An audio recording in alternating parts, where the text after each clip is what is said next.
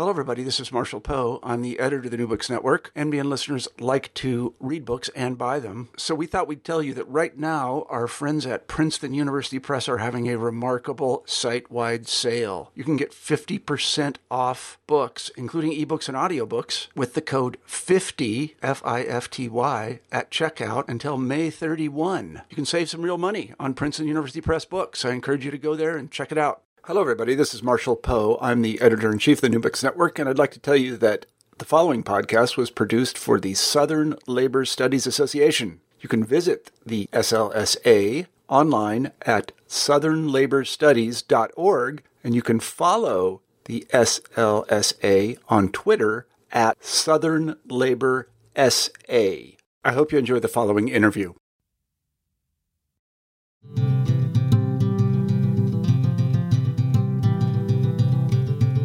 Welcome to Working History, a production of the Southern Labor Studies Association. Become a member online at www.southernlaborstudies.org. I'm series host Beth English, and today I'm speaking with Cindy Hahamovich, the B. Finizzi Spalding Professor of Southern History at the University of Georgia. She is the author of the award-winning book, No Man's Land, Jamaican Guest Workers in America and the Global History of Deportable Labor, published by Princeton University Press. We're talking to her today about her current research project. Cindy Hahamovich, welcome to Working History. Thanks, Beth. Your new research project connects the abolition of the Atlantic slave trade, the development of subsequent systems of indentured labor, and modern-day guest worker programs and policies. You focus largely on Great Britain and the labor systems that replaced slavery in the British colonies after abolition. So I'm hoping that you could start us out by briefly talking about the system of indentured servitude that came to replace slavery. Yeah, so American historians are accustomed to talking about indentured servitude in the American colonies. So the system that helped to bring the majority of Europeans across the Atlantic to what become the 13 mainland colonies in the 17th and 18th century. And so it's a very similar system. So that system involved people who couldn't afford to get across the Atlantic. And so in most cases, they're volunteers. There's stories of kidnapping, but in most cases, these are volunteers. And they essentially, somebody else paid their way, and then they either owed that person a set number of years of service, or they were sort of sold on the docks. And depending on how skilled they were, they might get a short-term indenture or a long-term indenture to the person who essentially paid their way. That system largely dies out in the aftermath of the American Revolution when it becomes sort of politically untenable to hold white people in bondage. So there's a whole range of kinds of bondage, apprenticeship programs and so forth, and indentured servant, and of course the transportation of British convicts to the colonies. All those things go away. And there's a brief moment where it looked like all kinds of bondage might die out, but of course that didn't happen, and slavery got its second wind in the United States and sort of spread west across the continent. But in the British world, the reverse was true. So slavery really does end in 1838 throughout the British Empire, and with the exception of India, but that's another story. And so the British planters in these mostly sugar colonies, for the most part, begin scrambling to find an alternative source of labor. And so they hit upon indentured labor as an ostensibly free system of labor because people are consenting to their indenture. And they begin to import people from different places around the world on these fixed-term indenture bonds that allow them to mobilize labor, but then immobilize it on their plantations. Okay, right. So how then did the state apparatus develop to regulate this new indentured service to the colonies? Well, one of the things that's striking about this 19th century system of indentured labor that spreads across the British Empire and beyond is that while in the earlier period indentured workers tended to be white Europeans, in the 19th century indentured workers are almost exclusively people of color. And the British are very sensitive to allegations that this was a new system of slavery. And in fact, in the early years of indentured labor in the British colonies, there are so many reports of incredibly abusive treatment, of flogging, of death rates on the coolie ships. The indentured workers were known as coolies. The death rates that exceeded the death rates on slave ships, that immediately abolitionists started to call this new indentured migration a new system of slavery. And so the British were very nervous about this. They're trying to sell the idea to other empires that you can have plantations without slavery.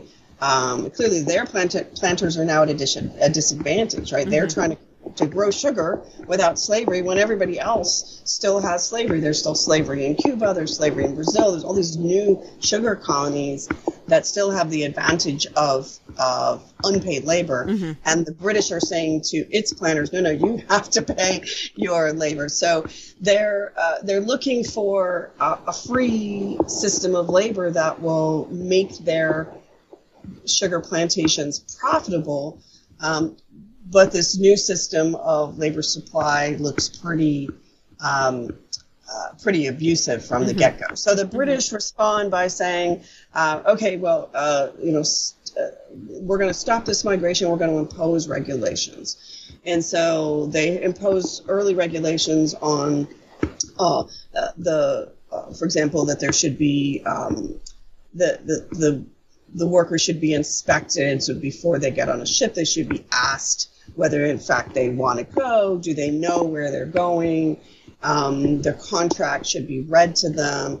They should be physically inspected to make sure they're healthy. That food should be, adequate food should be provided on the ships. They're trying to make sure people don't die on the way over. Right. And so they impose these regulations, and it doesn't work. That there's still reports of astronomical death rates, of mistreatment, of people who are kidnapped into the indenture system, of people who clearly didn't know where they were going, or knew that they were going overseas but wanted to go in one place and ended up somewhere else because of the malfeasance of the people doing the recruiting. And so in 1838, on the same day that slavery ends throughout the British Empire, the British officials call a halt to the migration of indentured workers, primarily out of India at that point. And it stops. It stops for a period of years, but the planters are clamoring for access to labor. And so, in part because the free black slaves are using the relative labor scarcity created by the end of the slave trade to kind of try to organize and bargain up their wages. And so they're dealing with strikes, and to break those strikes, they very much want an alternative source of labor. And so the planters clamor for more, for a resumption of the system, and they get it in 1842, but with even more rules attached. So not only do you have the doctors, and this time the doctors actually have to be in the government employ, and they have to sail on the ships with the coolie labor, and they prescribe in greater detail the amount of food that has to be provided. They shorten the term of the contracts. They say you can't sign your contracts till you're overseas, with the idea that you could then choose your employer on the block. So you choose your employer when you arrive, although that you're not going to know who's who. So right. I don't see how that was going to be effective. But they're trying to actually create a free labor system, even if workers are then bound to an employer for a period of years. And so they impose loads of regulation. But the key thing that really struck me as fascinating is the British really take over the migration system. They say nobody can recruit indentured labor unless they're in the employ of the British government. So they nationalize or imperialize the migration system, and they start running the system themselves. And so it's really the biggest regulatory system of international labor migration that we've really ever seen in the world, and I don't think we've seen anything like it since. So they create not only all these regulations, but they create these new positions of protectors of immigrants, and they have a protector of immigrants in each of the ports from which people are leaving India. There's a protector of immigrants in each of the receiving colonies. They have staffs, and then in addition to that, the British had sent to each of the colonies when slavery ended, they sent stipendiary magistrates. So they recognized, for example, that a slave in a dispute, an ex-slave in a dispute with his or her master wasn't going to get a fair shake in court because judges and justices of the peace were all planters in the colonies. So they sent stipendiary magistrates on the British payroll, often people who are anti-slavery, who share anti-slavery sentiments, to be the judges essentially in these in any case involving a freed slave, very much like the role of the Freedmen's Bureau during Reconstruction when it kind of functioned as a court system. Right. In 1942, when the British let the indentured migration system resume, they extended the purview of those stipendiary magistrates to include the indentured migrants. So they even have a kind of court system designed specially for them. So it's really quite a massive regulatory system, and that's really what struck me as significant, because we have migrant labor all over the world now, and there are international labor organization conventions that apply to migrant labor, but the key states that import migrant labor don't sign those conventions. So, right. And there's certainly no, employees of the ILO all over the world inspecting conditions on plantations and on, and on the recruitment system and so forth. It's just creates aspirational rules against which you can sue. But, this regulatory system was really quite unique. Right. So let's talk a little bit about who these workers were. You had mentioned that most of them, by and large, were people of color. So first of all, where were they coming from?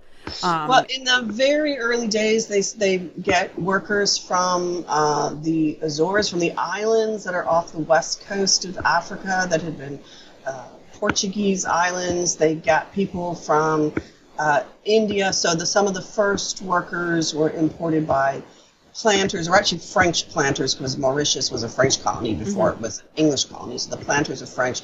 And they started importing convicts from India, and then it broadens out from there, and they begin to get people who are volunteers, or ostensibly volunteers, who sign these indentured bonds, who are non-convicts. And that gives that idea gets picked up by planters. Well, they're actually in England, but they own plantations in British Guyana, which is in South America. And so we start to get people from India being the vast majority of the people circulating. But later in the century, we get many indentured workers coming from China. And then Africans are included as well. There are people from Madagascar.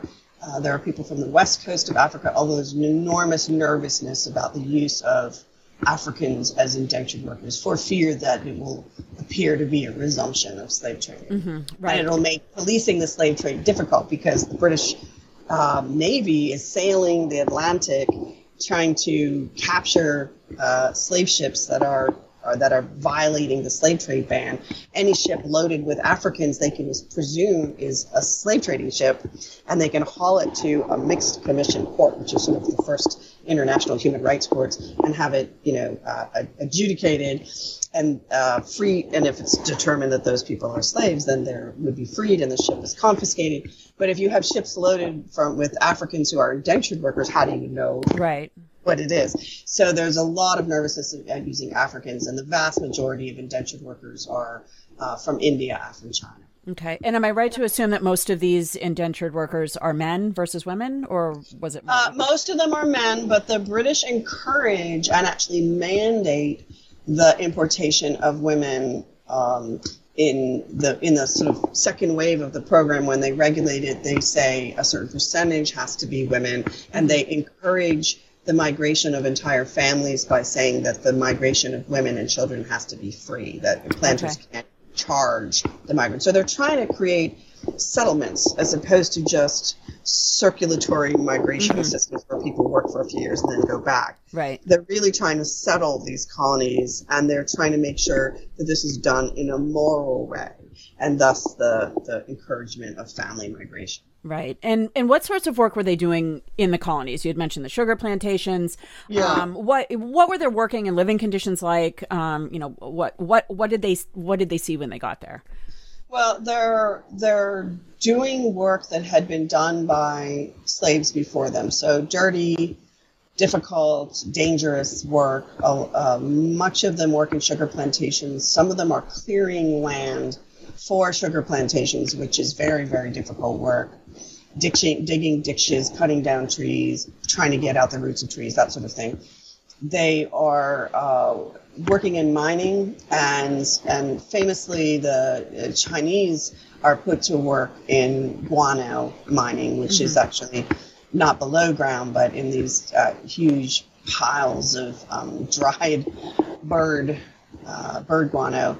And that is very, very nasty work indeed, and people would be overcome by the fumes generated by the manure. So it's very dangerous work, it's dirty work, it's difficult work, and it's poorly paid, although they are getting paid, which is different from the 17th and 18th century. The workers imported were often housed, at least initially, in slave quarters, and they often are sharing communities with freed slaves. But eventually planters, as the numbers rise, would build essentially barracks for people. These were sort of long, skinny buildings that were just filled with people, and they often were built in places that were, it was cheap land, so you build where you don't want to build on your best land for planting, so you find another spot. And there's all sorts of problems with sickness generated by exposure to sewage and bad water and just lack of ventilation in these buildings. So that becomes one of the concerns of the British, that the death rates continue and they require hospitals and medical care, and none of it goes very, very well. So we have very high death rates even in the early 20th century when this whole program ends. There's still reports of 25% death rates of coolies in Mauritius, for example. Right.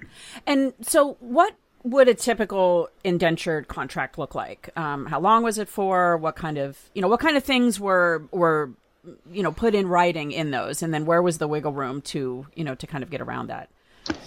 Yeah, so the dates, the length of the contracts varied over the course of the 20th century. So the planters who originally, the 19th century, the planters who originally set these things up wanted 7-year indentures, but they were not allowed to do that by the British administration. So most contracts were then limited to 2 years, but planters didn't find it economically feasible to pay somebody's way halfway around the world, a ship voyage that might take 4 months to a year of ocean travel, and then have them only work 2 years. So they were always pushing for longer contracts.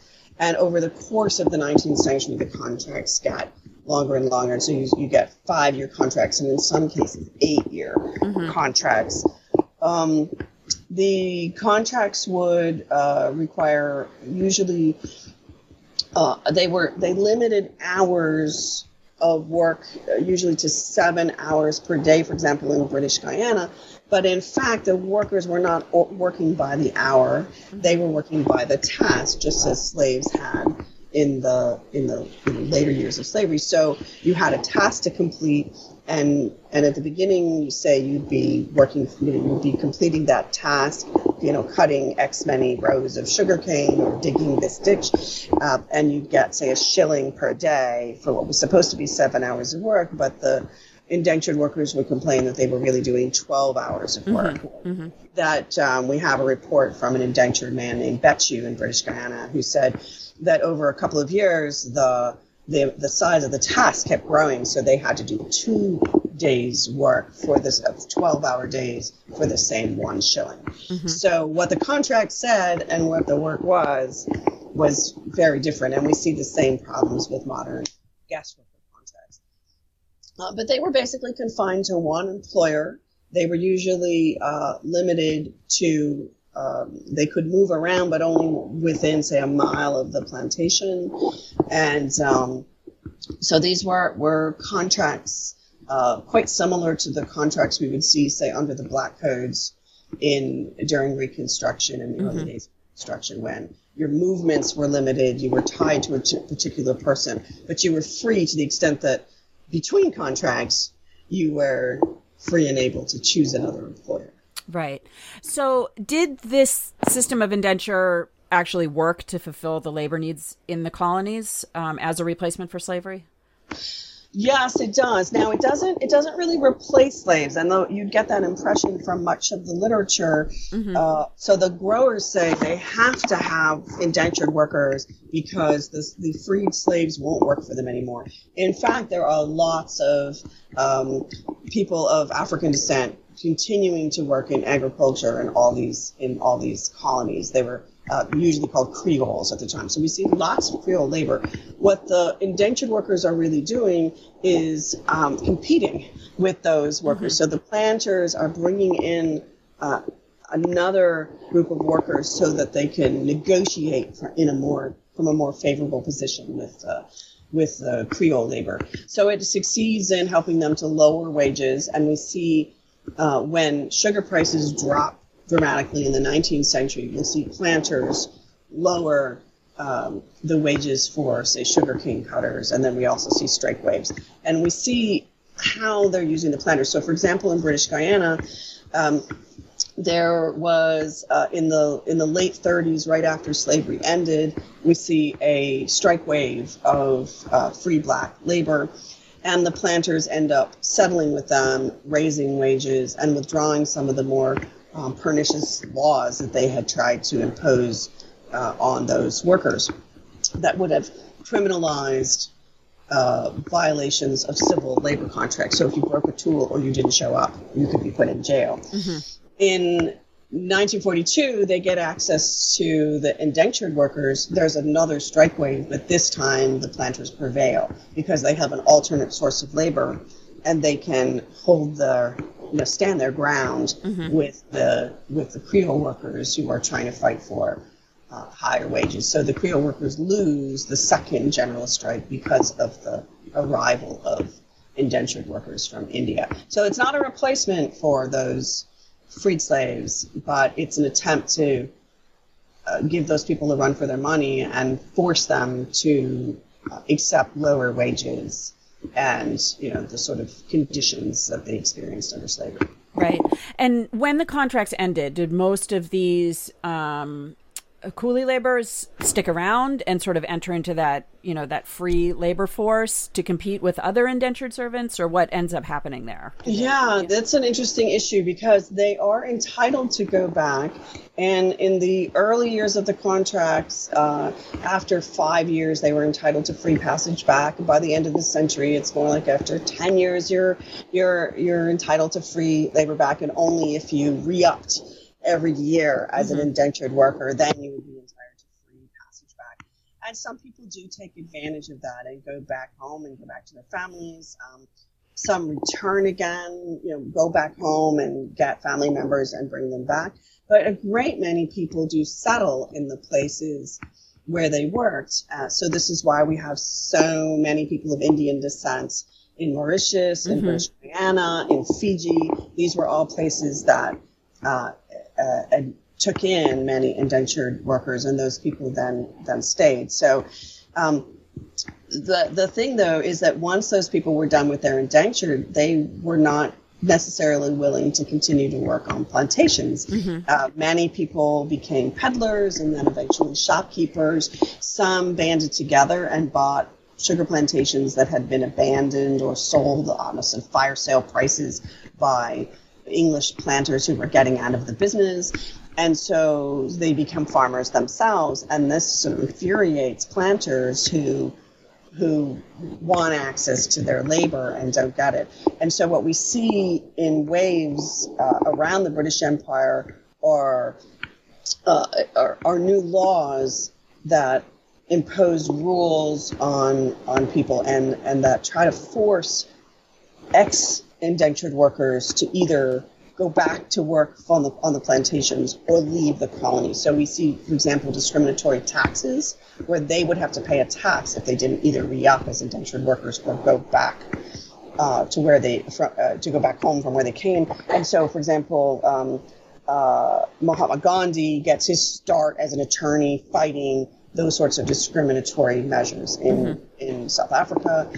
But we also see all kinds of other penal codes imposed to try to keep the indentured workers at work on the plantations, keep them from leaving the plantations. So we see the imposition of pass laws, for example, and then we see laws that required ex-immigrants to have a pass that showed that they had finished their indentures. They were often sort of swept up in what were known as coolie hunts, where planters would go looking for runaways, and these ex-indentured people would get rounded up as well.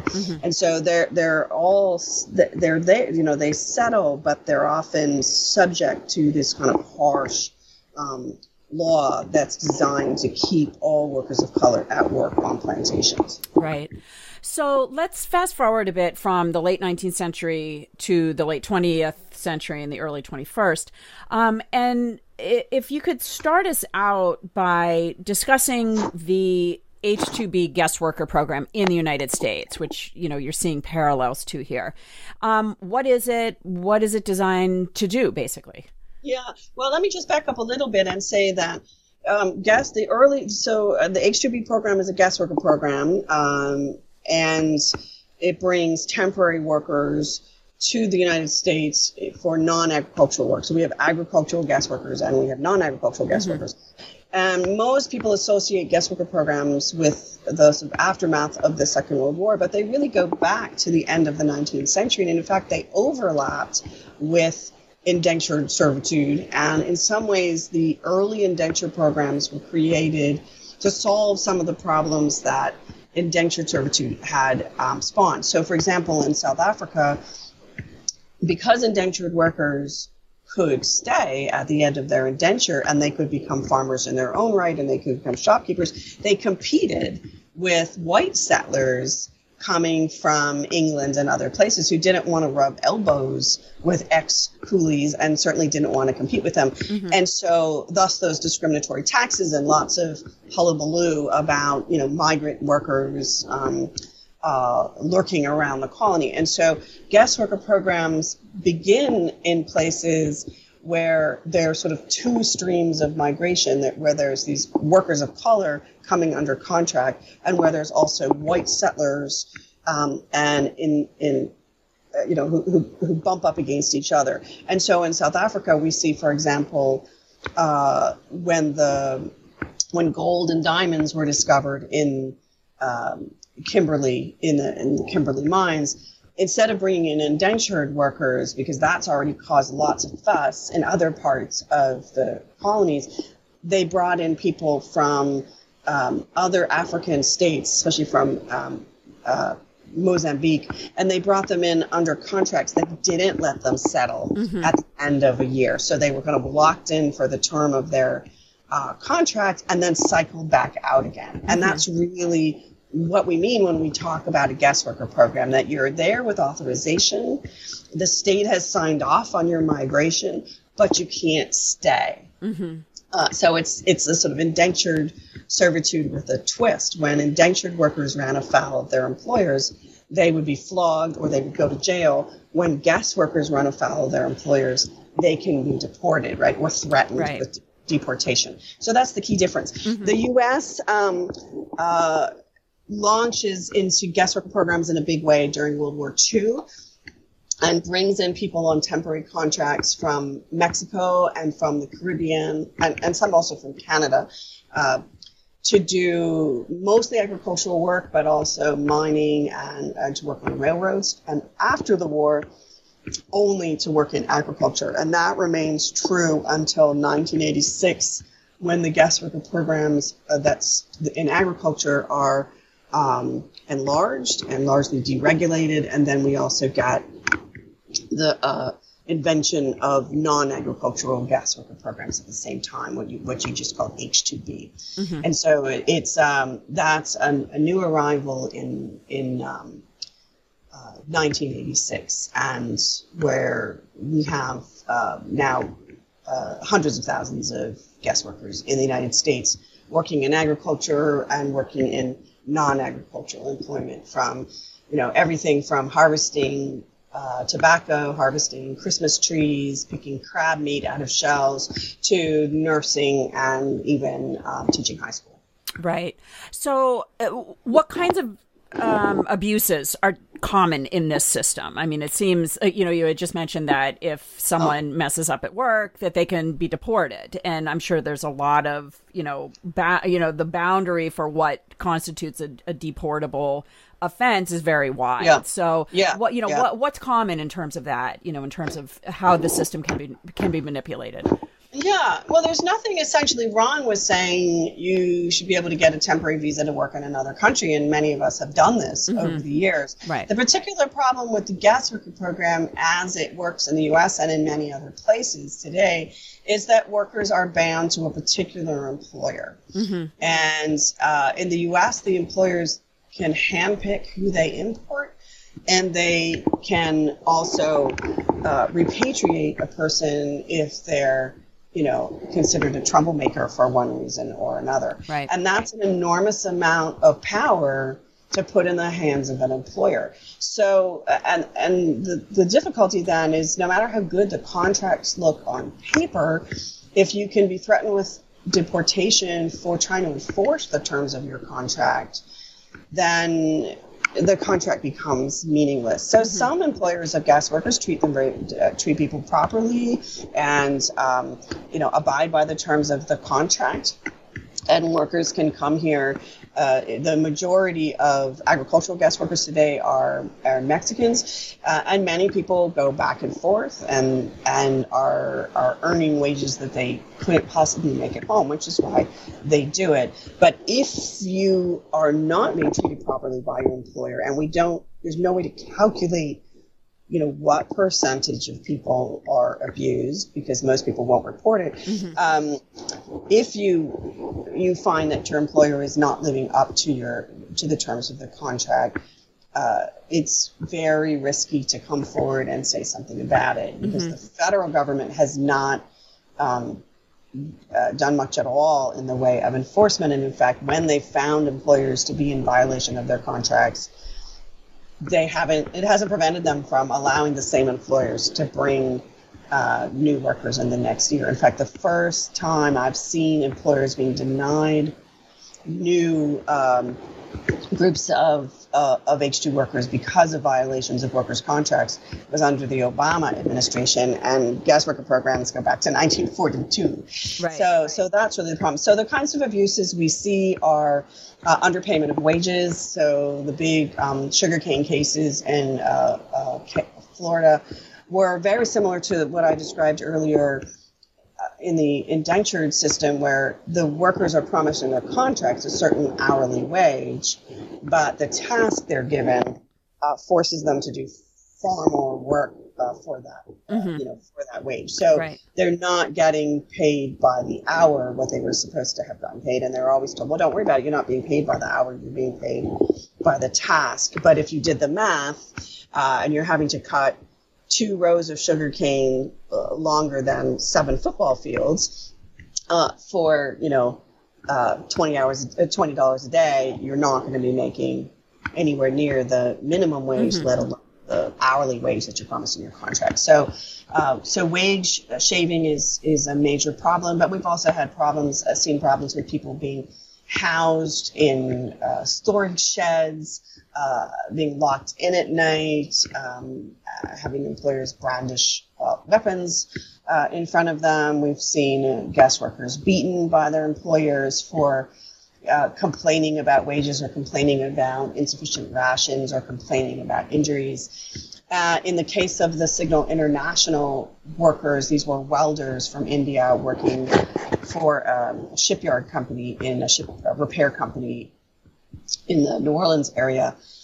The workers were getting prevailing wages, but they had been promised green cards, and they had paid up to $20,000 per man for those green cards. And when they got to the United States, they discovered that not only were they not going to get green cards, that they only had 1-year visas, but that they were being housed in trailers, 24 men to a trailer. And they were being charged $1,000 plus per man for a bunk bed. So at that price, they knew immediately that not only were they not going to get green cards that would have allowed them to reunite and stay permanently with their families in the United States, and they weren't going to have enough money to send back to their families, but they also weren't going to have enough money to just pay the interest on what they had borrowed to get the green cards they thought they were going to get and weren't. So there's a huge range of abuses, from minor things to very, very major issues that rise to the level of human trafficking and even involuntary servitude. Right. So to round out our discussion, sort of a two-part question. Where do you see the key connections between these two stories, number one? And number two, similarly, what do you see as the important takeaways from these connections for informing today's debates about guest worker programs and immigration policy more broadly? Yeah, so indentured work and guest worker programs are really strikingly similar. In fact, a few years ago, I was working as an expert witness on a guest worker case involving sheep herders who had come from Peru to work in Colorado. And as I was reading their depositions, I made a list of their major complaints. And then I went back to reading about Betju, the 19th century indentured worker in British Guyana, who I mentioned earlier. And Betju was highly literate and wrote scathing editorials to the local paper. And in one of those, he listed the main complaints of the coolies. And darned if it wasn't the same exact list. It was so similar, in fact, that I emailed the list to the attorney that I was working for, who was the attorney for the plaintiffs in the human trafficking case. And she said, "What is this? It's so familiar." And I said, "It's from 1896, from British Guyana." And she wrote back, "Oh my God." So the circumstances are very similar. It's even in terms of the contracts that are nearly identical. What's fundamentally different, though, is the fact that the indentured workers could stay at the end of their indenture, and while the guest workers had to be cycled in and out. And so the indentured workers were often treated very, very poorly as indentured workers, despite all the regulatory efforts of the British. I think those regulatory efforts were largely undercut by the kind of penal codes that the planters were imposing in each of the colonies. So the contracts looked great, and there were all these people there to try to enforce them. But again, if you went to prison because you protested or you tried to speak on behalf of your fellow workers, or you tried to agitate for higher wages, you'd end up in prison. So the regulatory system, I don't think, is really the key to the difference, although I'm fascinated by it. The key difference, I think, is that indentured workers often settled at the end of their indenture. So you might not survive your indenture, and you were likely treated very poorly as an indentured worker. But if you lived through it, you could do pretty well for yourself. And in fact, Indian ex-indentured workers made up a tiny percentage of professionals in the middle of the 19th century in Mauritius, but by the end of the century, they make up nearly 30% of professionals. So they do quite well for themselves, and because they can stay and settle, they can develop a political voice. Even if they're not given equal voting rights in a place like South Africa, they become a lobby, right? They become a settled population that can advocate for itself. Guest workers are constantly cycled in and out, so if they stay in the country to which they migrated, they stay without authorization. And so they develop no political power and no political voice, and have had a much harder time advocating for themselves in the public realm, let alone in courts of law. Okay, well, Cindy Hahamovich, thank you for joining us on this episode of Working History. You're so welcome, Beth. Thanks for calling. Thanks again to Cindy Hahamovich, the B. Finizzi Spalding Professor of Southern History at the University of Georgia. She is the author of the award-winning book, No Man's Land, Jamaican Guest Workers in America and the Global History of Deportable Labor, published by Princeton University Press. And thank you for listening to this episode of Working History, produced by the Southern Labor Studies Association. Become a member online at www.southernlaborstudies.org and follow Working History on Twitter at Working History.